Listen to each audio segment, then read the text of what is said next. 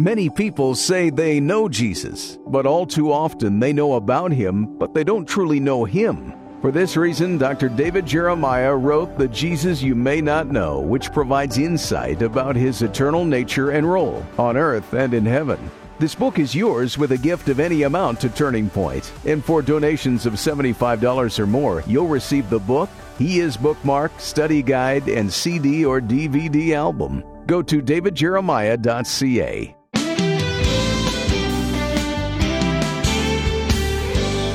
Welcome to Turning Point. Can your life be filled with God's blessing and also be filled with troubles? The answer can be found in the example of David. Today, Dr. David Jeremiah turns to the 63rd Psalm for proof that God's blessings have little to do with your problems and more to do with your perspective. From When Your World Falls Apart, here's David to introduce his message, A Desert Psalm. Thank you for joining us today. We are studying what to do when your world falls apart, and it's based on a lot of Psalms. And these are scriptures that God used in my life when I was going through cancer some years ago. So these Psalms have become very special to me. The Desert Psalm, Psalm 63, is great. You're going to be blessed by reading it and meditating on it. Here you will see the hunger of David and what God did in his life when he was at this kind of low spot. The desert's interesting if you live in California because we're surrounded by it. When I first moved here, that was my first introduction to people going to the desert for a weekend. I'd never heard of any such thing. And I reminded them when I first came, kind of with a smile on my face, that the only time anything like that took place in the Bible was when Jesus was tempted in the desert, and I wasn't going out there if I could help it. Well, I did go a couple of times, and I could see the beauty of it. The desert is a lonely place, and it's a very good description of what goes on in the lives of many people in life. This psalm will be a blessing to all of you. I hope you'll stay with us as we unpack it here in the next 2 days. During the month of August, our special resource is a book called Sleep on This. It is a collection of 100 readings to read right before you go to bed at night to help you sleep.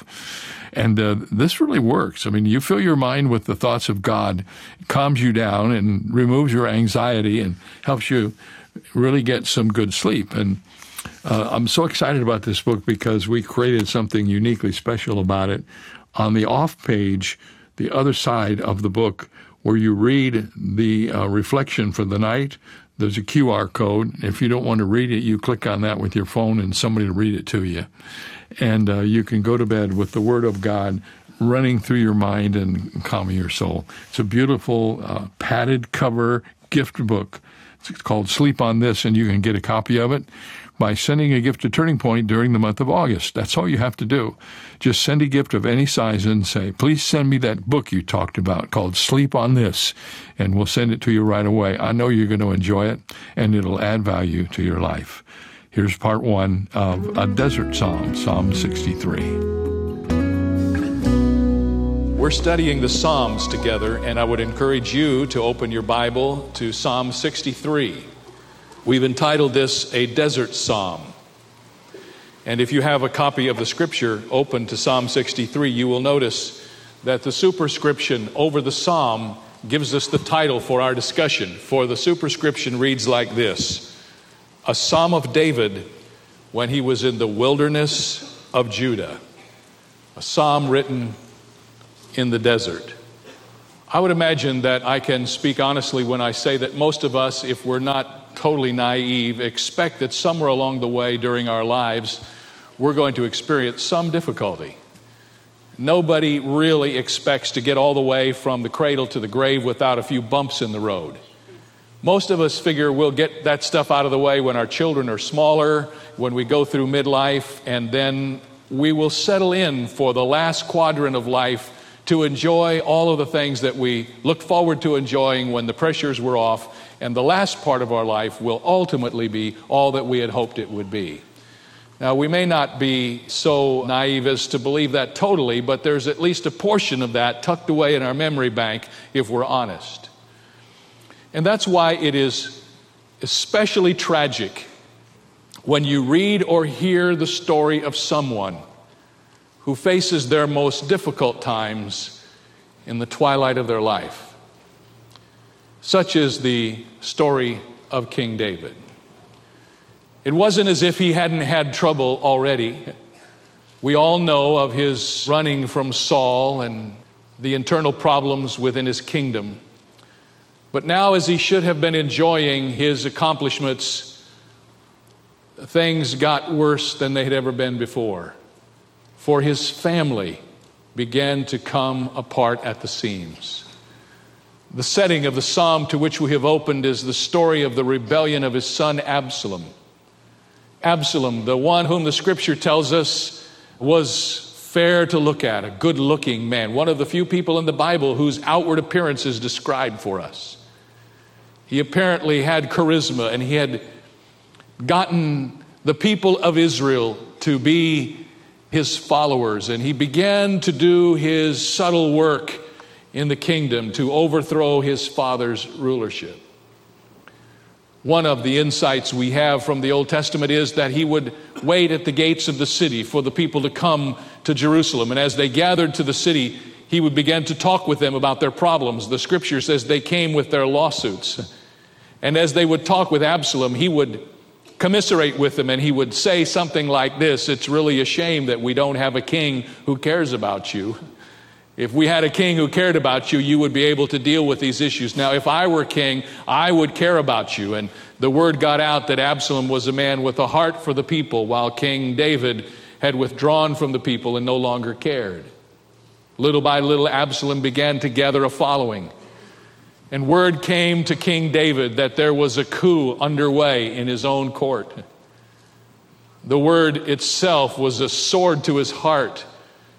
Absalom, his own son, trying to usurp the authority that belonged alone to him. But the story got even more painful. Ahithophel, his favorite counselor and friend, was in on the deal. And Amasa, his nephew, was a part of the coup as well. David didn't know what to do, and as he thought and waited, Absalom's strength continued to grow.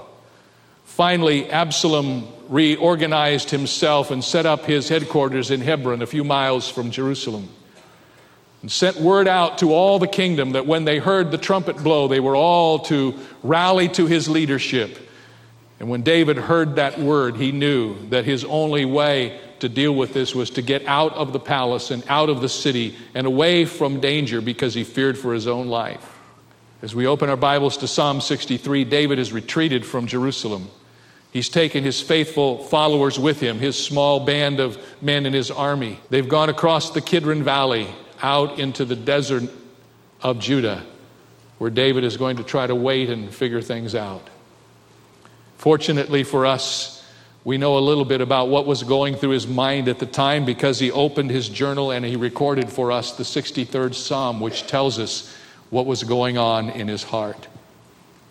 Now, I dare say most of us will never have a story as sordid and difficult as the one I've just told you happen to us in our lives.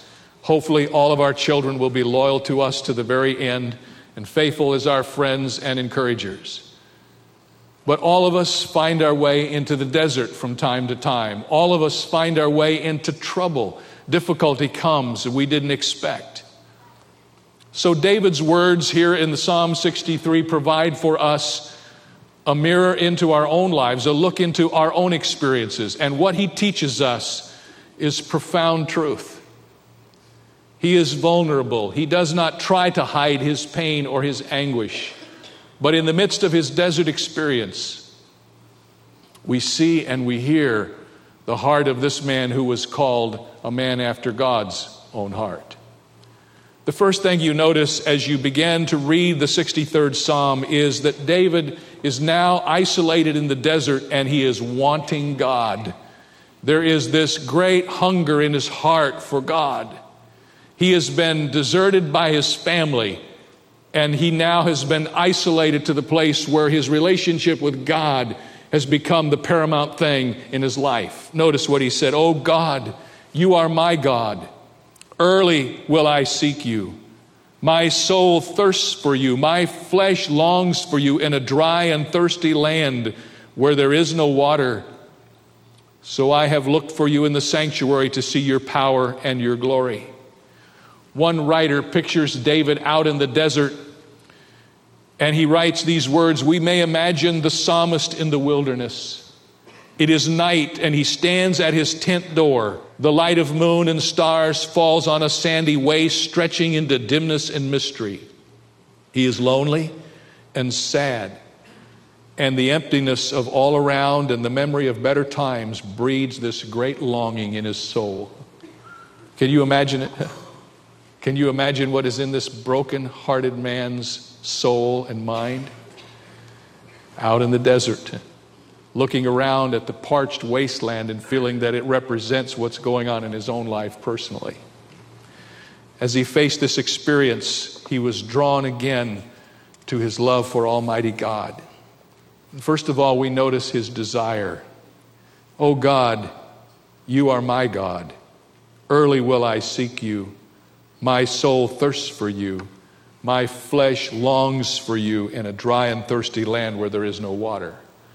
The first phrase in that verse is interesting. It is in the language of the Old Testament. It is Elohim Eli. O Creator God, my God.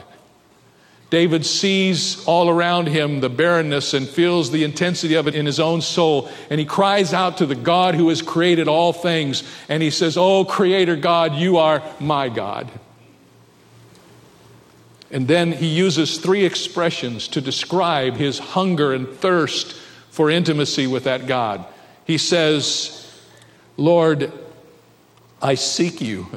Early will I seek you." The first word is the word seeking.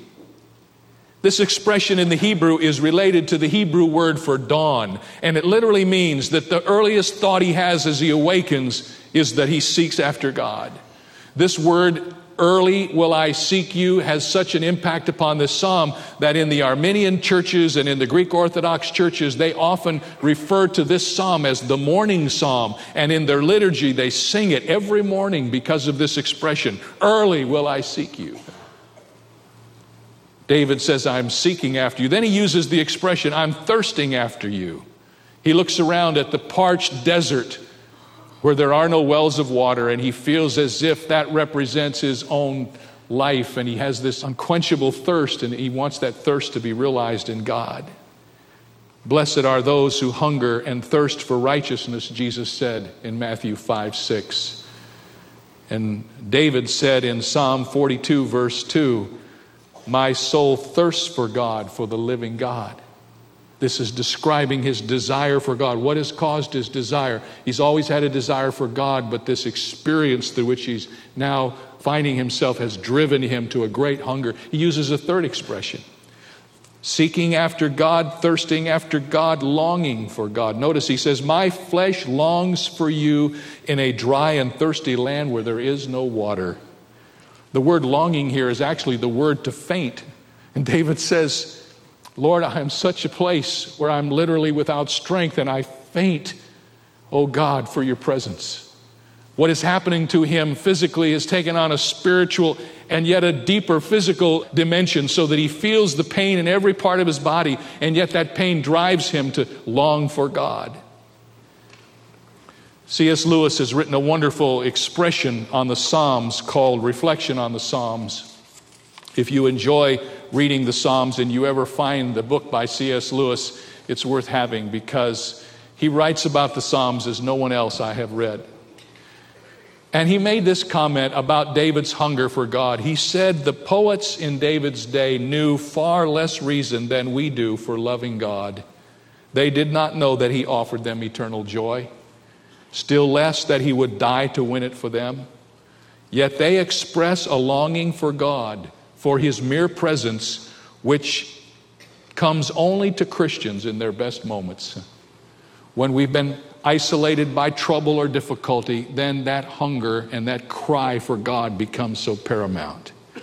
What a graphic picture the psalmist is painting for us in the early verses. The dry and thirsty land that surrounds him physically is the picture of his soul without God. He has lived long enough to discover that the world, even the palace, is a desert place of disappointment and discouragement and defeat, and would not bring him pleasure. Someone has made this very valid analogy that Satan doesn't know anything at all about pleasure. His specialty is amusement. Only God knows anything about pleasure. How many of us have learned the hard way that when we've been seeking after pleasure, what we end up with is amusement? Pleasure comes from God. In fact, the psalmist writes in Psalm 16:11, "You will show me the path of life. In your presence is fullness of joy. At your right hand are pleasures forevermore." True pleasure comes from knowing God and knowing that we are known of God and being at rest in His presence. Then David makes a very important decision about God in this section. In verse 2 he says, "So I have looked for you in the sanctuary to see your power and your glory." Now, in order to understand this, I have to fill in a little empty place about the story of David as he's fleeing from Absalom. The record tells us that as he was leaving the city, unknown to him, Abiathar and some of the priests, Zadok, had gone back into the sanctuary where the Ark of the Covenant was kept. And without David's permission, they had put the iron bars through the rings and they had lifted the Ark of the Covenant on their shoulders. And when they got out of the city and were crossing the Kidron Valley, David realized that they had taken the Ark of the Covenant from the city of Jerusalem and they had brought it out into the wilderness where David was fleeing from his own son. Now, if you study the Old Testament, you know that the Ark of the Covenant was a very important piece of furniture in the tabernacle, for it represented the visible, tangible, almost touchable presence of God. When the Ark was stolen, Israel was in great disarray. The presence of God was symbolized by the Ark of the Covenant. And I don't know about you, but if I'm David, if ever there was a time in my life when I wanted the Ark of the Covenant going along with me into the wilderness, wherever I would go, this would have been the moment. I'll take all the help I can get, thank you. But I want you to read with me what happened from 2 Samuel chapter 15. Notice what it says.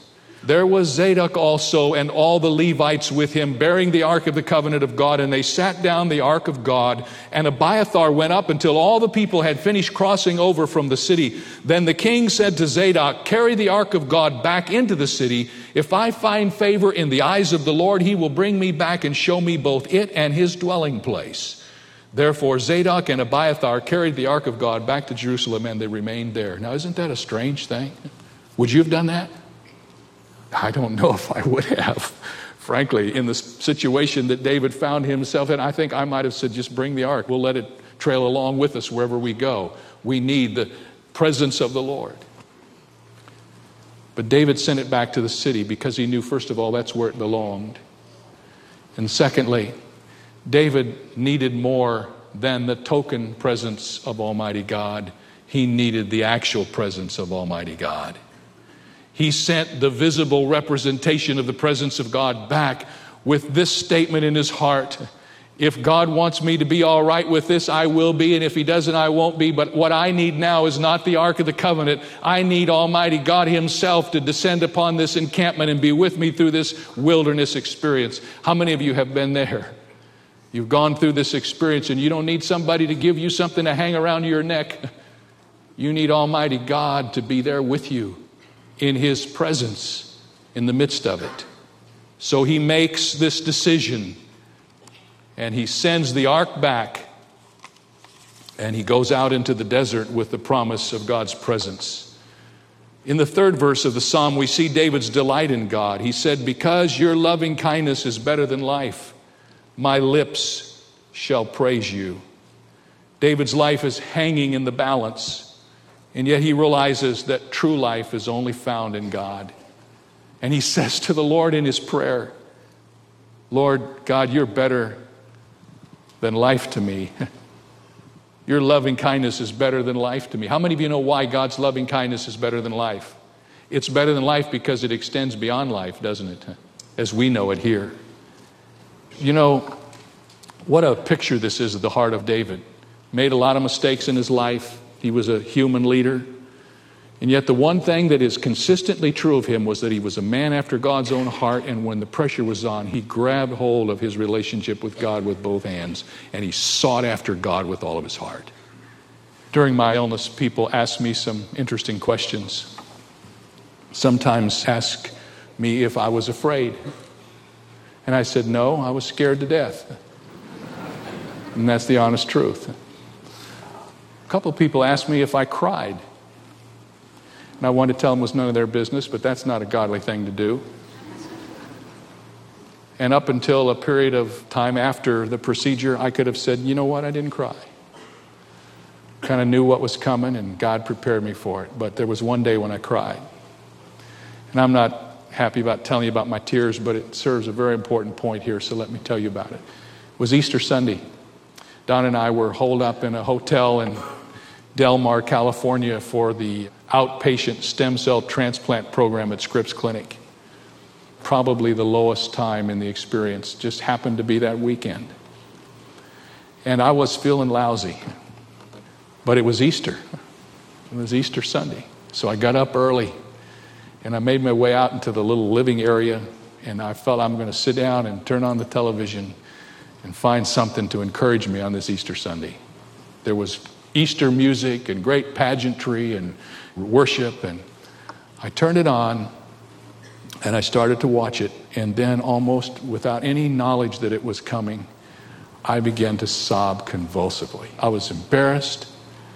Donna came in from the other room and she said, are you all right? And I said, no, I'm not. I said, I don't want to be in church. I don't want to be here. I don't belong here. I belong in church. And I realized that day how important that is to me. You say, well, Pastor Jeremiah, you're the preacher. I mean, you're supposed to be there. Oh, it's beyond that. And it's not just to preach. I long for the opportunity to worship God and to be with God's people and to realize the joy of being in the house of God, desiring to be with Him. Now, I know you can be with God without being in church, and I understand all of that, but there's something special about God's place with God's people, and especially on Resurrection Sunday. Amen? And I vowed in my heart to get better as fast as I could. I think that's what David felt. Out there in the desert, he remembered the experiences in the tabernacle, worshiping with God's people. He remembered the great feast days and all the pageantry of lifting up praise to God. And as he sat there in that desert tent, his heart looked back over those years to that experience, and he cried out for that time of intimacy with God, desiring God. Well, in the next few verses, David gives us some very important clues to what happens while we're in the desert and how we walk with God in the desert. We've expressed his wanting God in the midst of this difficult time, but now we learn what we're supposed to do when we're with God in the desert, and we learn this from reading David's own words. First of all, he begins with this very important key, that when you're walking with God in the desert, you begin by praising him. Verses 4 and 5. Because your loving kindness is better than life, my lips shall praise you. Thus I will bless you while I live. I will lift up my hands in your name. My soul shall be satisfied as with marrow and fatness, and my mouth shall praise you with joyful lips.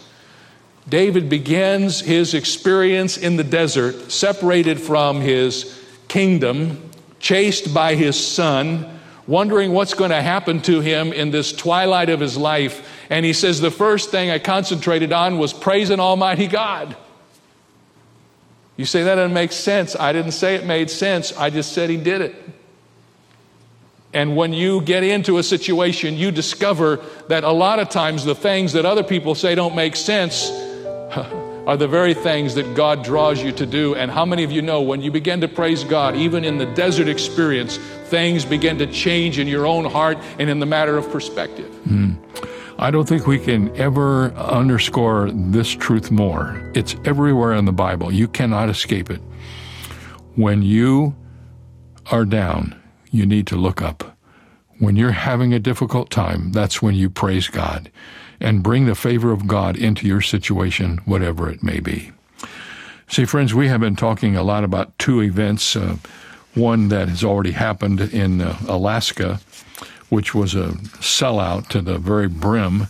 And then, of course, the event that's coming in March when we go to Israel, which is also rapidly filling up. We're going to run out of space in Israel just as we did in Alaska. So you don't want to wait too much longer to make sure you're included in the many, many people who will be traveling to Israel with us in just a few months. But in between all of that, as you think about it, there's another event. It's a cruise conference to the Caribbean at the end of the year, at the end of December, the beginning of January. Find out about that one as you go to our website.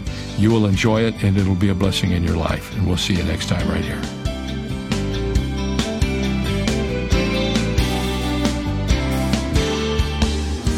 For more information on Dr. Jeremiah's series, When Your World Falls Apart, please visit our website, where you'll also find 2 free ways to help you stay connected: our monthly magazine, Turning Points, and our daily email devotional. Sign up today at davidjeremiah.ca/radio. That's davidjeremiah.ca/radio. Or call us at 800-946-4300. Ask for your copy of David's book, Sleep on This, a nighttime devotional with biblical reflections to bring you peace and rest. It's yours for a gift of any amount. You can also purchase the Jeremiah Study Bible in the English Standard, New International, and New King James versions, with notes and articles from Dr. Jeremiah's decades of study. Get all the details when you visit our website, davidjeremiah.ca/radio.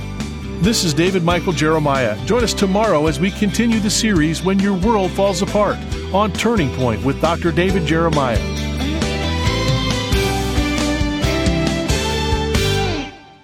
Do you long to know God better? In his book, The God You May Not Know, Pastor David Jeremiah walks readers through how to develop intimacy with God, discover his character, and encounter God's holiness. For a gift of any amount to Turning Point, you'll receive this inspiring book. Gifts of $55 or more will receive the Knowing set, and gifts of $75 or more will receive the God You May Not Know set. Learn more at davidjeremiah.ca. If you've enjoyed today's program with Dr. David Jeremiah, you might be interested in hearing it again at your convenience. Stay connected to Turning Point by visiting our website at davidjeremiah.ca or by downloading our free Canadian mobile app. The app can be found by searching for Turning Point Canada on your smart device app store. Create an account and order digital resources from today's program with easy one-click checkout at davidjeremiah.ca. C.S. Lewis wrote, "God whispers to us in our joys, speaks to us in our difficulties, and shouts to us in our pain." One of the clearest words the Apostle Paul ever received from God was when he was in serious pain. Paul was suffering and asked God to take his pain away. Instead, God gave Paul a wonderful revelation about the sufficiency of Christ to meet his needs. You can read about it in 2 Corinthians chapter 12. While none of us wants to be in pain, if we find ourselves there, we should do one thing: listen for the clear voice of God from His Word. This is David Jeremiah encouraging you to get on the road to new life. Discover God's voice on Route 66. Route 66, driving the Word home. Log on to Route66Life.com. Start your journey home today.